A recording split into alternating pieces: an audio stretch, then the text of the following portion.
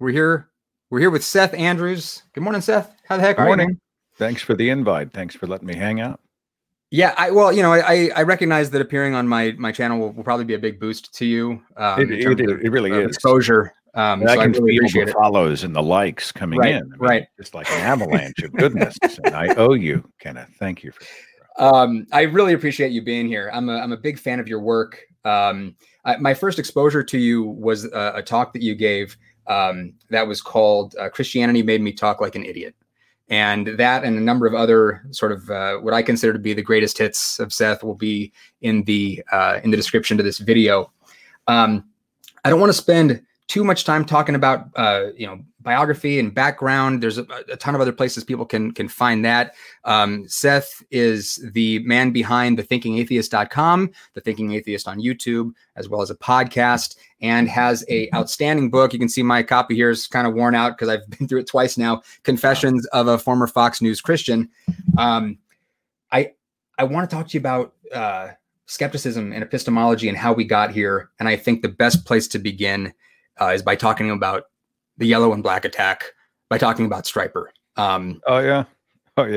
Well, I mean, for those who know my background, know that I came out of a culture of Christian music.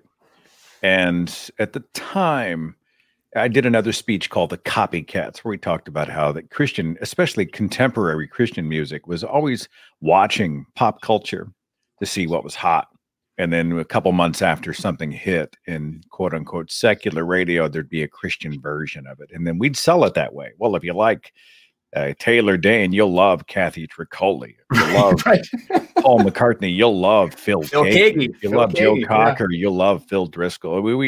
If you love Wilson Phillips, you'll love Sierra. We had a Christian version of everything. Yeah. But, for the people who wanted a harder edge, Stryper comes along. And, these guys with long hair and makeup, and they're wearing yellow and black spandex, and they're posing on vans with machine guns on them and stuff, And I was at Stryper for the To Hell with the Devil tour at the Brady Theater. It's an auditorium we used to call the Old Lady on Brady. And I was second row. I mean, it's just blistering sound coming out of the speakers. It was just insane. And back then, did you catch one of the New Testament? It was abnormal. Like we thought, oh, we're cool, we're awesome, like we're rocking for the rock, we're rocking for Jesus, And now I look back and I just, I want to go back in time and find that young Seth and just grab him by the shoulders and just shake him. Just shake him. What are you doing? What are you thinking? So Stryper was one of my father's favorite bands. It was Stryper, it was DeGarmo and Key, it was Phil Keaggy, Wayne Watson. I'm dragging you down a very cringy memory lane here, I'm sure. But when I was growing up in this evangelical bubble, I wasn't aware of bands like, Guns N' Roses. To me, my first exposure to rock was bands like Stryper. And that's something that I want to talk about is this sort of Christian culture that was walking side by side with mainstream American culture, and how over time that Christian culture, with its own music, its own books, its own films, websites, news sources, has continued to grow, and people are in a bubble. It's, I think, the effort by Christianity to stay relevant. I did a speech on this as well, where we talked about how they go after children. I spoke about it a bit in the Copycats, where more and more, and we're seeing this with these sort of seeker-friendly Tony Robbins motivational speaker type churches, the Joel Osteens and stuff, where you go in and they don't throw a literal Bible at you beyond the love verses. They don't get into health theology and don't care about a young earth. And they may not even talk about a literal Adam and Eve, a literal Noah's flood. It's really more about, you are somebody. You can do it. You have value. Go out and make your mark in this world, kind of thing. And I think when we see that science is more and more making the fundamentals of Christianity irrelevant and debunked and even nonsensical and immoral, how does Christianity survive and thrive? Well, it has to evolve. Hell, if you want proof of evolution, just look at Christianity. Because if Christians today attempted to practice this particular flavor of faith in, say, the 11th century, they would have been burned at the stake for heretics. Oh, I don't believe there necessarily was a literal Moses. Back in the day, they'd have freaking put you on the rack. Right. And so instead of marrying itself to the basic tenets of the religion, Christianity becomes relevant by becoming a cultural force. So, it's the people it's the music you listen to, it's the jewelry you wear, it's the T-shirt on your body, it's the activities for your children.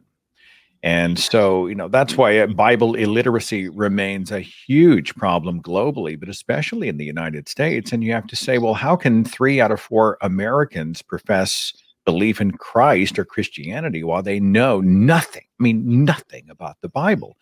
And the answer is that they've accepted a cultural faith, kind of a feel-good faith. It's a social exercise. It's an expression. It's, the stuff they do more than the stuff they think about. And I think, this sort of evolution is one of the ways that Christianity has remained popular in the 21st century. Yeah, I completely agree. This idea of it being a culture, speaking from my own experience, I didn't know I was in it. I'm reminded there was David Foster Wallace gave a commencement speech once that began with him telling an anecdote where there's these 2 young fish swimming, and an older fish comes along and asks them, hey boys, how's the water today? And swims away. And the 2 young fish look at each other and go, what the hell is water? And there's this idea that a lot of us aren't even aware of the water that we're swimming in. I know that was true for me when I was a Christian years ago. And I think it's one of the most valuable things about your work is that opening the door to greater empathy for our neighbors who are living in this alternate America. Yeah. Well, if I can jump in, I'm reminded of my 4th grade year in this little cocoon called Temple Christian School. And the uniforms were slacks, and there was a clip-on tie on chapel Wednesdays, and we were dressed in the colors of the American flag. And this was our normal. Like, we just didn't know any different. If you'd have put us out in the rest of society, they would have looked at us like we were freaks. Like, what's going on? We're out playing basketball in the school parking lot, and we're wearing dress slacks and shiny shoes and neckties. To us, that's normal. And you think about so much that happens within religion. If it wasn't for religion, you'd think it was just insane. Like monthly communion. We're going to go in and we're going to symbolically eat flesh and drink blood. In some other context, you'd be like, that's really culty and weird and crazy. But if you cloak it in Christianity and make it your normal, right? I mean, circumcision. Let's go. You know what offends God? The fleshy tips of someone's penis. That has to be excised. Okay. Well, without religion, where does that come from? And I think religions are great at sort of normalizing what is truly bizarre and abnormal behavior. Yeah, I love the Sam Harris quote about that, where if you say magic words over your cornflakes and believe you're eating the body of Elvis Presley, you've lost your mind. But if you do more or less the same thing in church on a Sunday with some Latin words and a cracker, you're just right in the mainstream of Catholicism. I like that meme out there about communion. The caption says, "Eat Jesus one cracker at a time." Right. And then there's the other question, like, how many communion wafers do you have to eat before you have eaten a whole Jesus? Like, I have questions logistically about communion. So, are you familiar with the? I mean, this isn't a crime that, to my knowledge, is prosecuted anymore. But the idea of host desecration. Host desecration. Host desecration. Yeah, I'm not familiar. This is a crime that used to be prosecuted where people, because Jesus now comes conveniently in cracker form, that people who would, if you say take one of those crackers and break it and throw it on the ground and disrespect the cracker, that it's it's a form of blasphemy, that it's assault on the body of Christ. People were put to death for this, in sort of pre-Enlightenment Europe. Well, in fundamentalist churches in my part of the country, anyway, the idea too with communion was you weren't supposed to take communion unless you had just confessed all your sins, where God wipes your heart clean. Right. So the teaching was, at least in fundamentalist churches, a lot of Pentecostal churches, that if you took communion, but you were tainted, you hadn't done your I don't know, daily prayer asking for forgiveness for being awful, that you were offending God by participating. And I don't even know what the consequences were supposed to be, but we were warned, like, don't take communion unless you've dropped to your knees and asked Jesus to cleanse your heart, or else, Right. Yeah, no, I'm super familiar with that. Uh, sort of astride this this modern American Christian culture that we're talking about, there's also conservative culture. And I grew up on Rush Limbaugh. In reading your book, the way that you break down this this process of, during your commute, having your mind primed for outrage, I'm wondering if you can talk to us about the process by which you arrived as a Fox News Christian. I inherited most of that because my mother and father were both activists, and they were both evangelical conservatives. Those two words married together so much then, and certainly so much now. And I, get a lot of heat because we talk a lot of politics, and I throw a lot of shade on conservatives because, quite frankly, there's an infection, a cancer of theocrats within a specific political party. I mean, you'll find Democrats who, it's like Biden, he's a devout Catholic and he'll throw God out, but he's also a humanist. He's not, he's not trying to discriminate against LGBT people, and he's Right. not trying to strip women of their autonomy, and he's not trying to turn the government into a church. I mean, the people who say there's an equivalence, they're either lying, or they're not paying attention, or they're in denial. And so, when I was growing up, this was, the rise of the moral majority was taking place. We saw this sort of religious fervor wrapped around Reaganism and Reaganomics and the Ronald Reagan administration. And Phyllis Schlafly, my parents used to get the Schlafly report, and she was a hugely Puritan woman. Oh, yeah. Who, women should be in the home and women should be submissive to their husbands. And this is part of our family model for the United States, a godly country, which is better than all of those other satanic countries. It's just pathetic, So you get primed by this. And you're also primed by apocalyptic thinking that's come out of your religion. Everything becomes a spiritual battle. It's not just, well, we disagree philosophically, or we disagree on tactics. You're being persecuted. You're being persecuted. Yeah. Yeah. You aren't just disagreeing with me. You're oppressing me. So then you crank up the radio and you have very well-spoken people like Rush Limbaugh and the hosts of Fox News, et cetera. And they are great at striking that nerve. They're coming for you. The other, whoever that is. And there are lots of others if you're an evangelical conservative. The Democrats are other. They're all socialists and Satanists. Foreigners are coming. They're at the border. They're going to come strip everything that you love away from you. The apocalypse is nigh. The end times are upon us. Satan is everywhere. And there's a lot of gears in that machine. I think some of it is that you genuinely are raised in fear. Christianity, despite all of its love language, is a fear cult.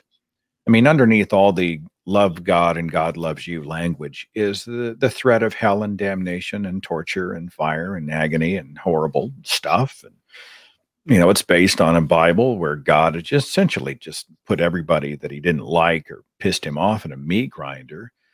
And so, we were trained to be afraid. And then there's also, I think, a utility in claiming that you are a crusader, a persecuted sect for God's sake. This is a kind of theological masturbation where if I'm a righteous warrior oppressed by the evil horde, I'm like Sparta, right? I'm going to go down fighting for the cause of protecting the people and my God. Spartans weren't doing God. But you get it, right? We are noble. We are few, yet we are strong and mighty, and we will go down fighting. And that was really a masturbatory exercise. It was a way for us to feel important about ourselves, and a lot of other factors going on. But this right-wing machine, they're great at making you distrust everybody else. You rely on them solely for your information about the world. They tell you that you are persecuted, that they're coming for you, and they just essentially swirl you into a frothing rage about everybody and everything that you consider to be other. Yeah. Sorry for the long answers, Kenneth. No. That's what happens when you invite a radio host on your podcast. Well, it's what we, I mean, if people want to listen to me talk, there's videos of that, but this is, you know, you're here for a purpose. So yeah. All right. All right. You know, one of the great things about your book, I'd put this book on a must-read list for people who want to understand how we got here. Confessions of a Former Fox News Christian, books like Kevin Kruse's One Nation Under God are outstanding. Stephen Hassan's book about cult thinking and how it affects the Trump MAGA crowd is great. There are a number of people out here who are doing great work in sort of unpacking. It's almost like you're like a Jane Goodall type of figure reporting back after observing the guerrillas, you know, and explaining to all the outsiders, you know, what's going on in this culture. And then there's guys like me who are sort of reformed guerrillas going, yeah, we used to do that shit. Oh, you know, it's like I always like to say in Oklahoma, you know, when I tell people I'm an atheist and a liberal atheist, you know, here in red state Oklahoma, it's just so rare for them to see one in the wild. You know, I'm among them, and they cock their head and go, "Oh, really?" You know, like they don't know how to approach me. And you know, it's you know, we're seeing a little bit of a rise of secular and free thought and humanist values, but mostly, I mean, I'm surrounded by Trump flags. I'm surrounded by churches and Bibles. And again, a culture of people where when I ask them the basics of their faith, I ask them, well, you know, who wrote the book of Genesis? And how did this happen? And how do you explain penguins walking 8,000 miles to board a boat in the middle of the desert in the Middle East? And what does heaven look like? And, you know, those types of basic questions.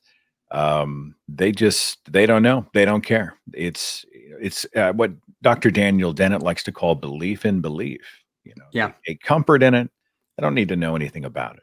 And that's, I think, very tragic.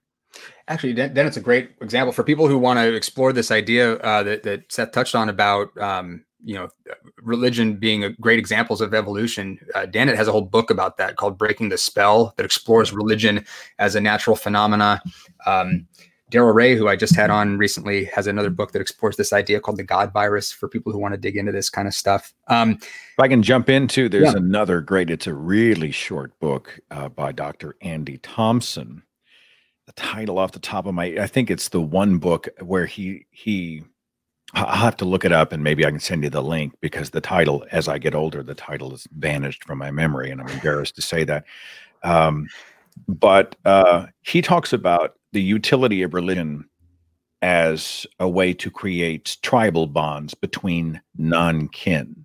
So, you know, you're an individual on the African savanna back in, you know, primitive man, and you are an individual, you're alone, you're more likely to be killed by predators, you're more likely to be attacked by rival tribes, you're more likely not to be able to find and accrue the resources that you need.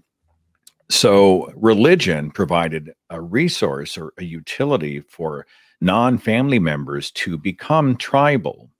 And in those tribes, they were stronger, they were better at warding off or even conquering other tribes. They were better at grabbing, you know, the resources and cultivating those for the betterment of all. And, you know, in the infancy of our species, we can see the utility of religion in that way.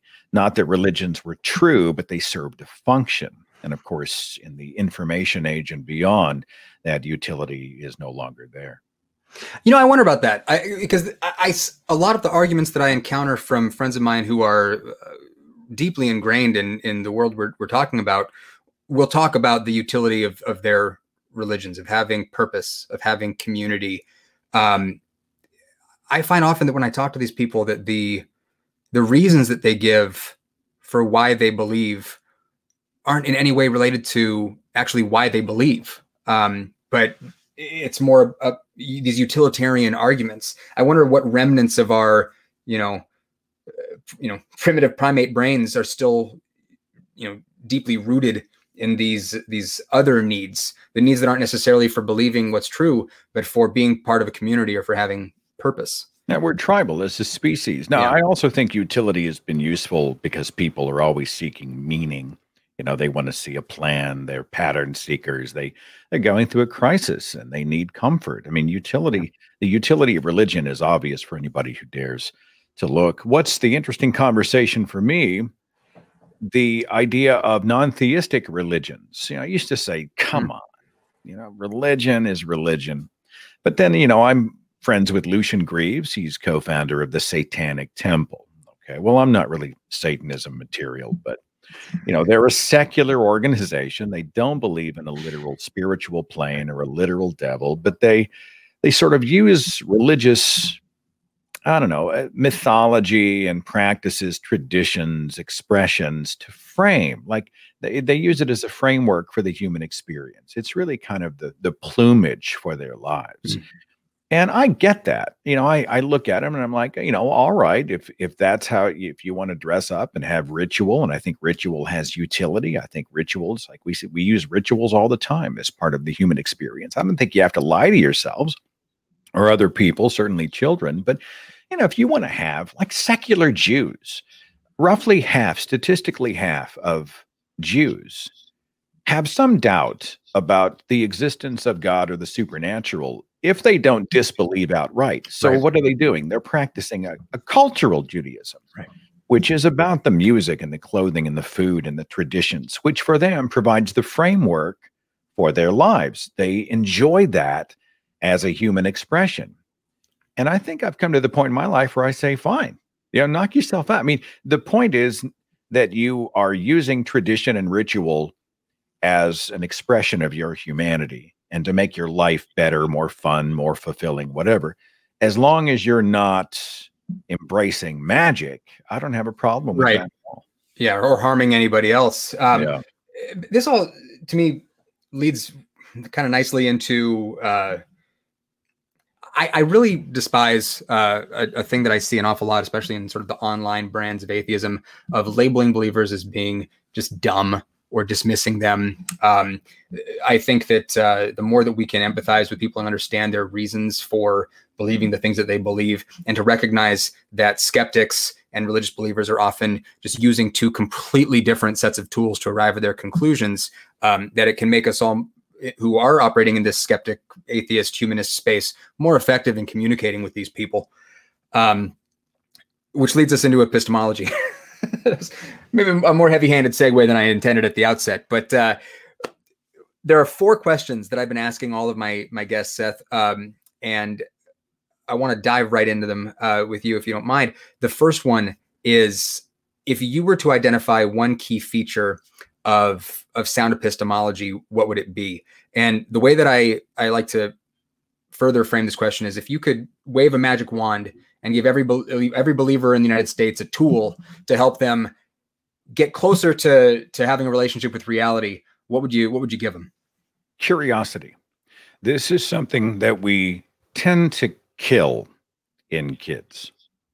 We see young children who are born, they're little scientists.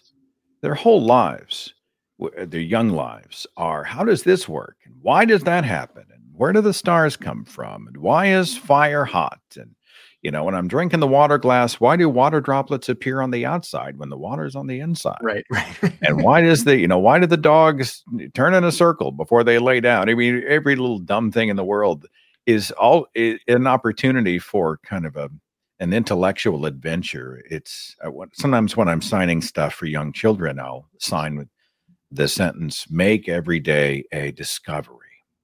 Because if you look at what we do to kids, is that we tend to train them. I just want to point out that in my book from Seth, it says, "Make every day a discovery." Well, you're not a child, so maybe that was a subliminal thing. Maybe I thought you were an infant. I don't know. He's not pulling your leg, people. He really does this. Just hope I didn't mean evidence. Infants.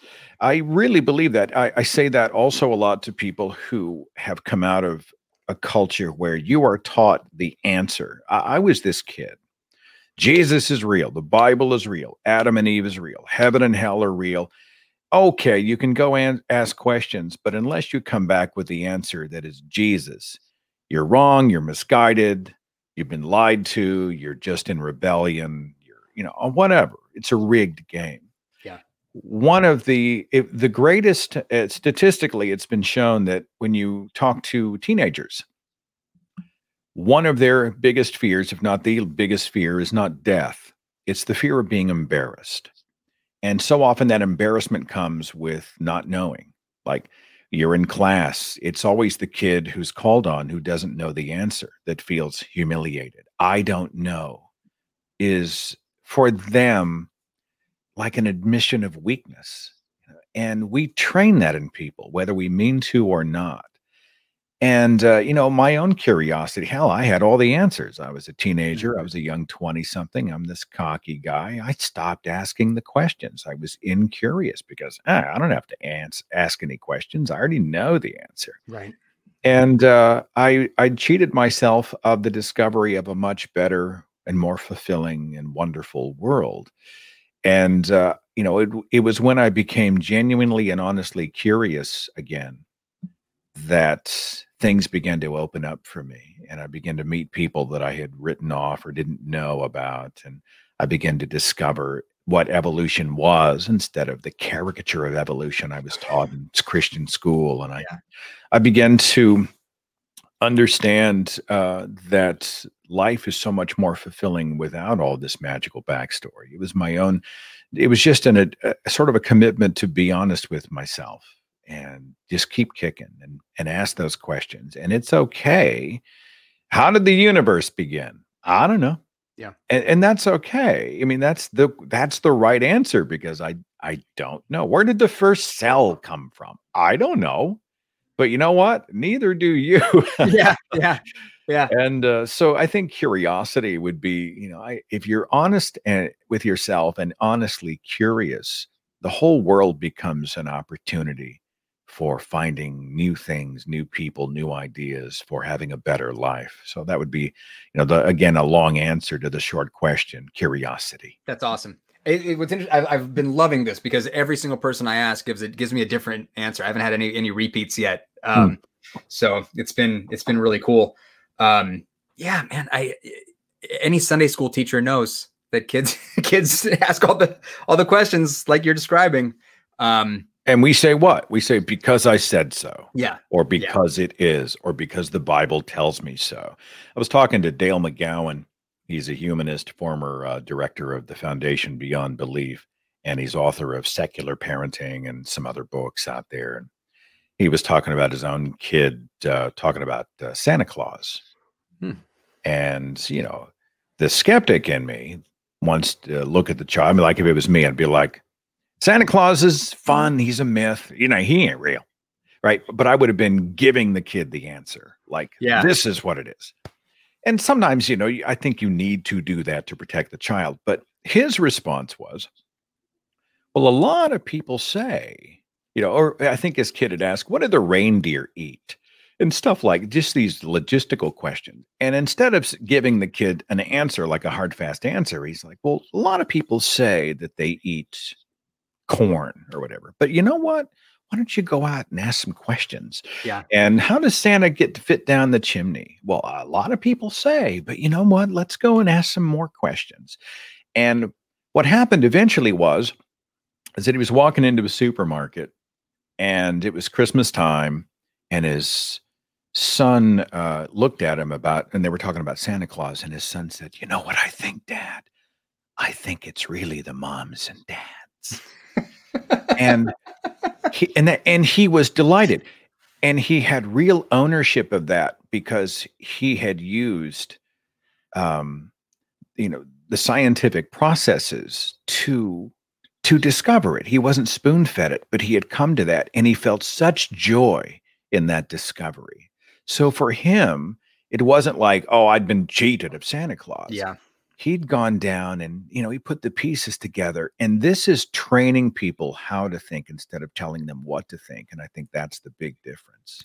This is so funny. I just had a big conversation. This was a conversation that was on a Facebook thread that I was in, and a friend of mine who's a Christian, shout out Larry the Christian, was talking about this later and was going, I just think Santa represents hope, and if you take that away from your kids, then you're taking away their ability to have hope around Christmas time, and I'm thinking there's so many good reasons to have hope that don't have anything to do with believing things on bad evidence. I completely agree with what you're saying, that teaching kids how to think rather than what to think doesn't close any doors to them.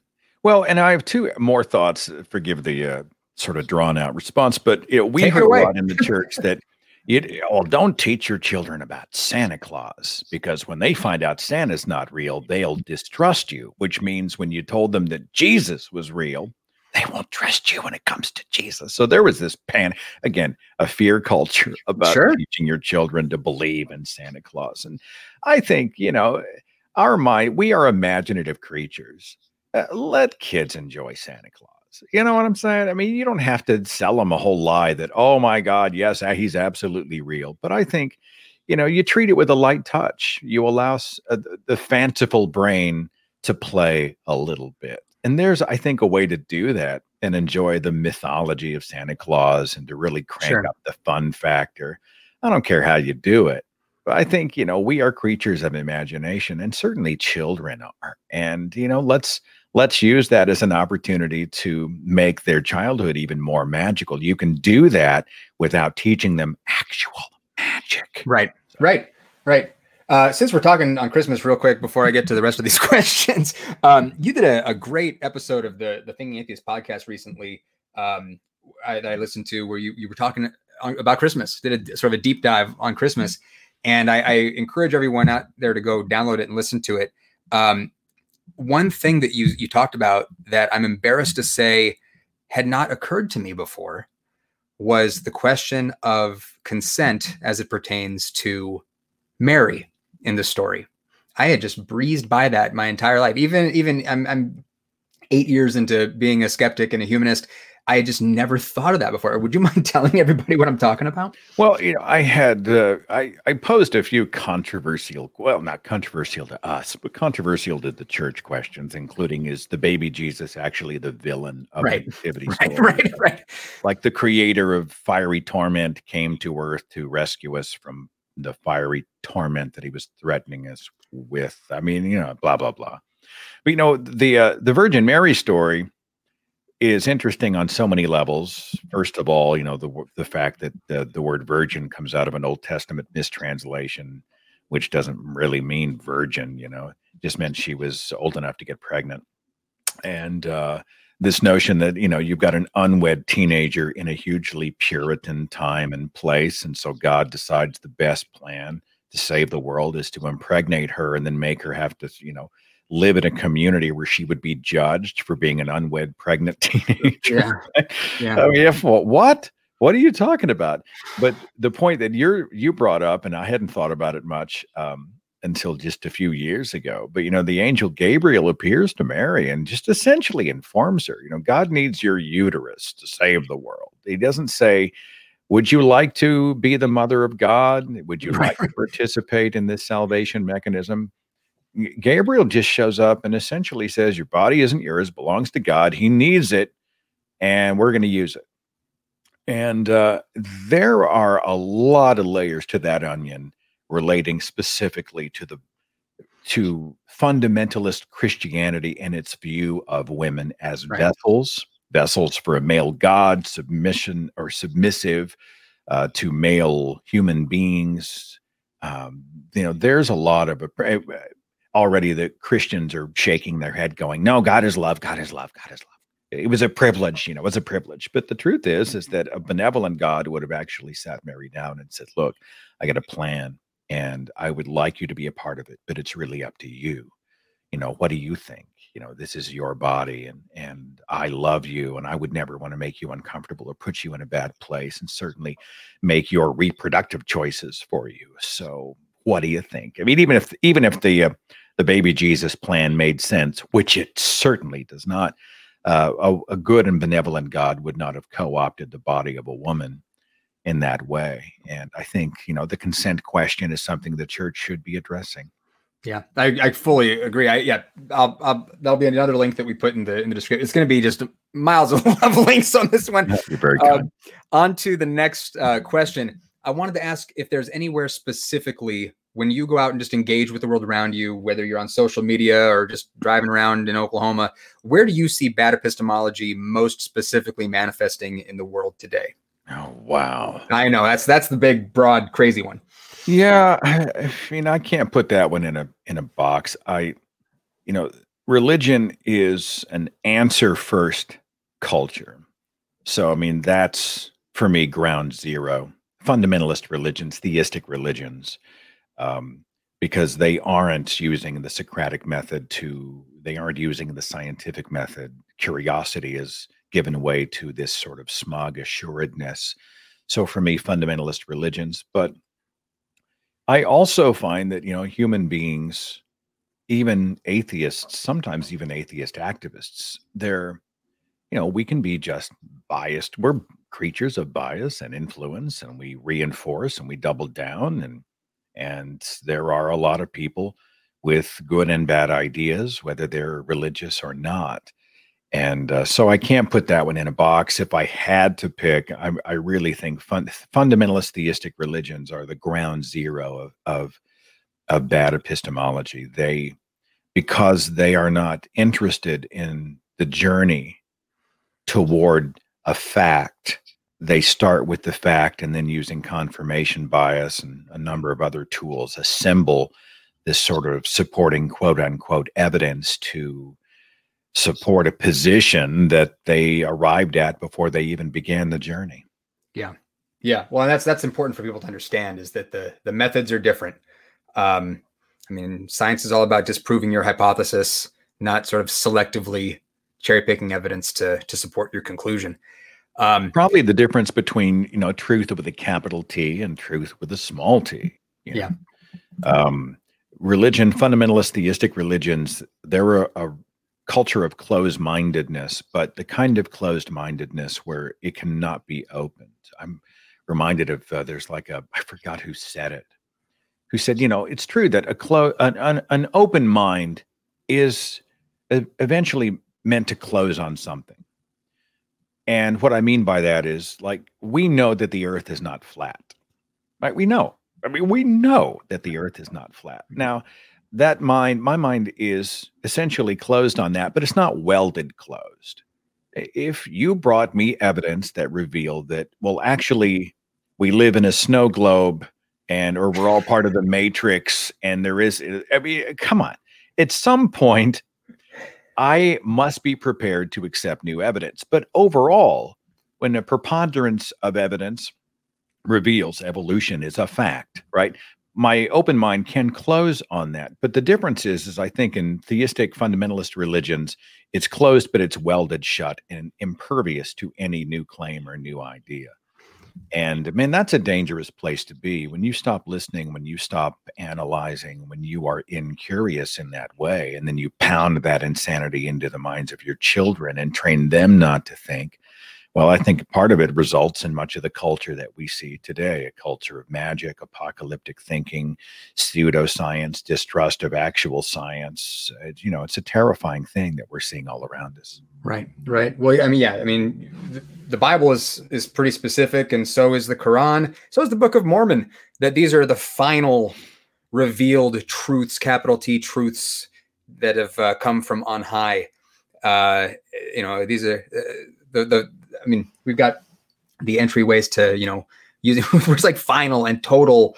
And we're talking about final solutions here. And those words. And what's fun too is, back to watching the God who is not the author of confusion, who's the head of a church with thousands of splintered denominations, walk into a room full of apologists and say, which Bible translation is the most accurate? And then just watch them chew each other to ribbons in a thunderdome of apologetics. Right. That's always fun to see. Well, okay. The third question, you touched on this a moment ago about how, no skeptics or atheists, we're not perfect, rational beings. The third question I've been asking everybody is, where do you see bad epistemology manifesting in your own life? Oh I'll tell you too. Aaron Ra was on recently with me. He gave me my favorite answer. He's like, like, how the fuck would I know? They're my blind spots. I'm not going to know where they are. I mean, I share his, his concern. Nobody thinks they're the bad guy in their own story. If you are genuinely blind to something, how do you know you're blind? Back to your earlier question, though, and I'll tie these together.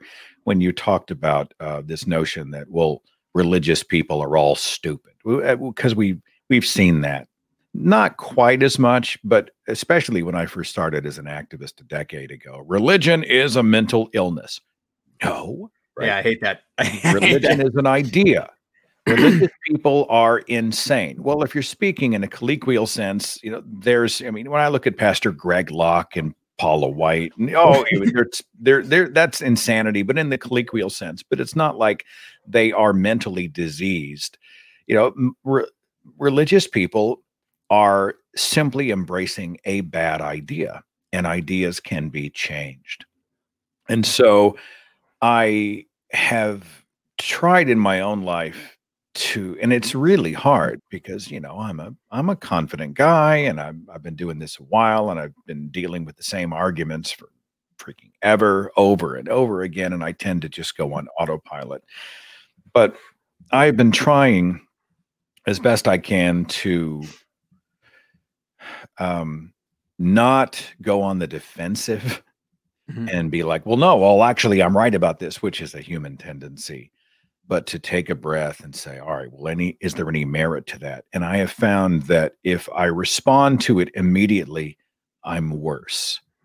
Because I haven't had a chance to sort of step over the emotional response and actually digest it. I'm better if I walk away and take 24 hours and sleep on it and think, well, do they have a point? Is this correct? What parts of it might be correct or incorrect?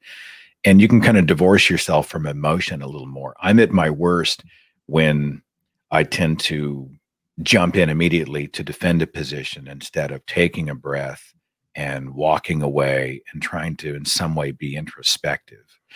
But as far as, the worst parts of how I come to knowledge, I'm with Aaron. You know what I'm saying? That's probably I need a psychologist to come in, right, and be on the couch, and maybe they can tell me, It's an interesting point you just made, because it's taking a step back and pausing before giving an answer is the opposite of what is or demanded by our society right now. Being first with the hot take is, everyone's racing to embarrass themselves the quickest. I can be that guy. Oh, you should see me on Twitter. You should see me on Twitter. Somebody says something what I think is monumentally stupid or wrong, and already I'm just down here and I'm like, 280 characters, damn.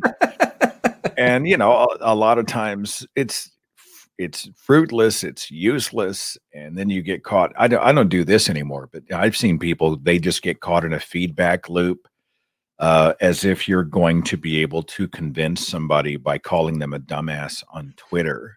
That's like or they're simply trying to reveal that this person's a dumbass, and then they amass all of their friends and supporters and followers, who then amass against the other person's followers and supporters, and they're all tweeting back and forth, and it becomes this sort of white noise. And I engaged in that a long time ago, but I've come to the point in my life where I'm like, I'm not going to change the world on Twitter. I can establish a position. I make statements. Sometimes I'll have some fun, even snarky fun. But I don't see Twitter as how we're going to change the world. Right? Yeah. Twitter's a place to vent. If I'm going to change minds, I'm not going to do it on Twitter. I'm probably not going to do it on Facebook. I'm probably going to do a lot of that dealing one-on-one with human beings, not avatars, not two-dimensional images. But, we treat people a lot differently when we're sitting down in front of them over coffee than we would if we see them pop up on a Twitter feed. And when I come to the moments of how do we change minds, I don't think most minds are going to be changed by one-on-one engagements in the virtual world, in this impersonal atmosphere. I think the personal encounters, the one-on-one encounters, the very human encounters, those are where, you can be more thoughtful and people aren't as quick to jump on the defensive, and there's hopefully not name calling and insults. And that's where I've had the most success in my own life. Well, that leads very nicely into the last question. You may have. That's what I do. I answered it. I do segues. That's all. That's what I do. The last question is: how do you think we should communicate the importance of skepticism and sound epistemology to people? I'm tired of all of us always wanting to win. When you engage, we have to say, well, what's your motivation? I mean, sometimes I do want to see bad people exposed, right? In the era of Trump and MAGA and Paula White and Franklin Graham and Jerry Falwell Jr. and Kenneth Copeland and Pastor Locke and all these other awful people doing awful things. And, we're seeing an overreach of people who are doing real damage. We're seeing the rise of white supremacists. We're seeing people who don't think that Black Lives Matter. And we're seeing people go to war against reproductive rights for women or gay people or whatever. I mean, there are some awful people out there. And I think sometimes you got to stand up and you got to go to war. You got to ideological war against them.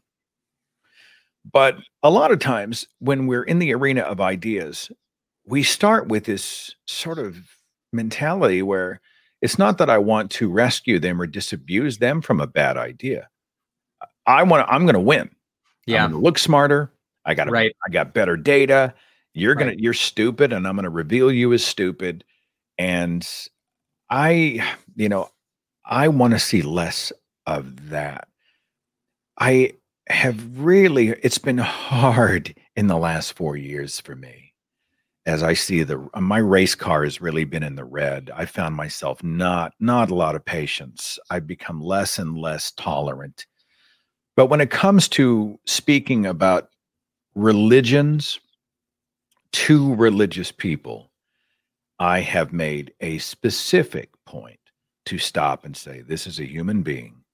They have a past, they have a present, they have a future, they have a family. I am not going to assume the worst. I'm not going to dehumanize them. I'm going to not automatically start with this idea that religious people are bad, because a lot of people I know who are religious, they're more beautiful people than some of the atheists that I know. I mean, ultimately it comes down to, are you a good human being? But so often we dehumanize people and we're immediately. Do you have a second for me to tell you a story? Go for it. Yeah. So it sounds kind of like a stupid example, but I actually had this conversation. This happened yesterday. So I'm driving along. I had to go in for a physical therapy appointment. I've got an injury to the hand, and I was driving back, and there's a toll booth that leads onto the highway, and it's 2 lanes. On the right, there is one single narrow lane, and then there's this little catcher for coins. You got to throw your coins in it so you can get through. And on the left is what we call Pike Pass, where they have registered your car with the tag agency or whatever, and you're billed automatically. Of course, the Pike Pass, that's fast. You just boom, boom, boom. You don't have to slow down. And so I'm about to get on the highway, and I'm heading up to the toll booth, about to hit the Pike Pass lane. And there's a white SUV in front of me. And he's in the right lane for the coins. And then he's in the left lane for Pike Pass. And then he went back to the right lane for coins. And then he was in the middle lane. And he was slowing down. And it was obvious he was confused. And he didn't really know what to do. And finally, he chooses the Pike Pass lane. But instead of speeding up to get on the highway, he slows even more until he stops. So he's blocking the lane. And then I see the car door open. Now, cars are already lining up behind me, right? They're ready to rock and roll. They want to get on the highway and do 80 miles an hour. This guy stops, clogs the lane. He opens the door and he hops out. And then you can see he's digging through his cushions or his door or his panel or whatever for coins. He had chosen the wrong lane. Well, it took about 12 seconds before the horn started. Right. People were pissed. And this guy looks up and he's waving and he's like, I'm sorry. And then he runs around this big pillar and he throws coins in to the catcher. But apparently there weren't enough coins. He runs back to his car. Oh, poor guy. More money. Oh, no. Okay. So there is now a line that's past the entrance and it's going back onto the street, and people are, I mean, angry honking. Right. And inside the car, they are cussing this guy. They are like, what the hell? What, you idiot? Stupid. God, I can't get off the road. Right. You can hear them in your mind. And he grabbed some more coins and he ran as fast as he could around the pillar, and he threw the rest of the change in the hopper, and he ran back and he got in his car, and then finally he is in motion and he gets on the highway, and the rest of us follow him on. And I was thinking about that guy, and I thought the first response, I mean, for a second, and then I got past it because I was starting to get philosophical about the toll. But I was struck by the first reaction was to punish him.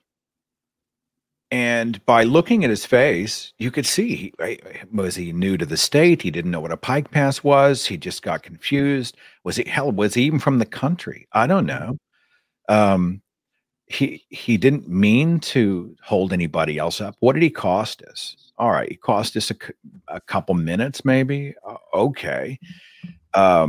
He was waving and apologizing. I'm sure he was humiliated. And as the horns were all honking, he was probably just, oh, I can't believe this is going on. He probably thought about it all day. And what did it cost the rest of us? And what did we surrender of ourselves to punish this guy for what was an honest mistake? He had a wrong idea. He chose the wrong lane. And we see that a lot in our lives, I think. I don't think I'm being, too dramatic when I say that we are people who are quick to other people and lay on the horn and scream at them and call them names and get off the road. What do you think you're doing? And you're an idiot, and those types of things, when some people are just trying to find their way. And they're embarrassed when they don't find their way or they make a misstep or a wrong turn. And in my own life, I have made a commitment, and that may be why I actually thought about the guy yesterday in that light, is I am going to try to do a better job of seeing that, this is a human being. It is a person. And I'm going to treat them like a person and realize that we all have our flaws. We all make mistakes. We've all had bad ideas. I try to remember myself when I was a hardcore fundamentalist, evangelical, Fox News, Christian bigot, and all the bad ideas I'd been, programmed with, and see that this is not a person who is evil. They're a victim of bad ideas and they're making mistakes. But the solution is not to lay the horn on and call them names, but to say, where did this come from? How did they get there? Are they operating in good faith? Are they trying to do their best? How can I help? Hell, I probably should have popped out of the car and thrown some money in the hopper for them. But I just wasn't thinking about it at the moment. Humanizing the opposition, that is the big challenge I think that we have. And, if we can do that, I think everything de-escalates. Everything begins to drop. The white noise begins to clear. The fog begins to fade away. And I think then we can see a clearer path toward a better future. I can't think of a better place to put a period in this conversation than that, Seth. That's fantastic. I completely agree.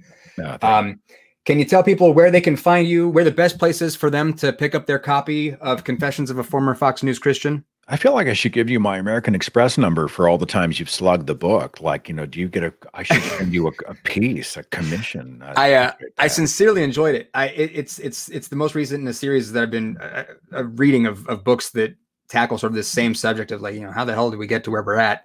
I do partly blame Stryper, but I think that there are bigger culprits out there. Confessions is, I get into the history of Fox News, the culture that propped it up. We get into right-wing radio, but we also get into a lot of these sort of issues that fundamentalists tackle, but they do so clumsily and wrongly. We get into everything from guns to the death penalty to reproductive rights, etc. American exceptionalism, we're number one just because we wave a flag and chest bump and say we are. And I take the last chapter and kind of go after the more extreme factions of my own camp, because quite frankly, liberals are not immune from bad ideas as much as they want to wax superior. But I've got that and some other stuff. But you can see, you can follow the videos and the podcast at thethinkingatheist.com. And then my personal website is sethandrews.com, and everything is all right there. And I would be remiss if I didn't mention that you're also an elite Twitch gamer as well. So I have to look. I move through video games at the speed of litigation. Okay? I enjoy PC gaming on Twitch as a distraction. My wife calls it bubblegum for the brain, and I think we all need it, right? Whether you play video games or you play golf or whether you do cross stitch or what, everybody needs that, whatever that is, stamp collecting, I don't care. But I enjoy video games. The problem is that I have the dexterity and reflexes of the three-toed sloth, and when things come at me, I just panic. And so I've got a gaming channel, and it's called Seth Andrews Gaming Badly. And it's called that for a reason, because I die horribly and frequently, but I guess that's part of the appeal. So an elite dyer, an elite perisher. I've caught a few of the streams. It's about the same level of gaming that I operate at personally as well. Solidarity. Yes. Yeah. Yes. Well, gosh, I can't tell you how much I appreciate you coming on, Seth. Thank you so much for being here. It's an honor. Thanks for the invitation. Awesome. All right, Ethan, that's a good place to cap it.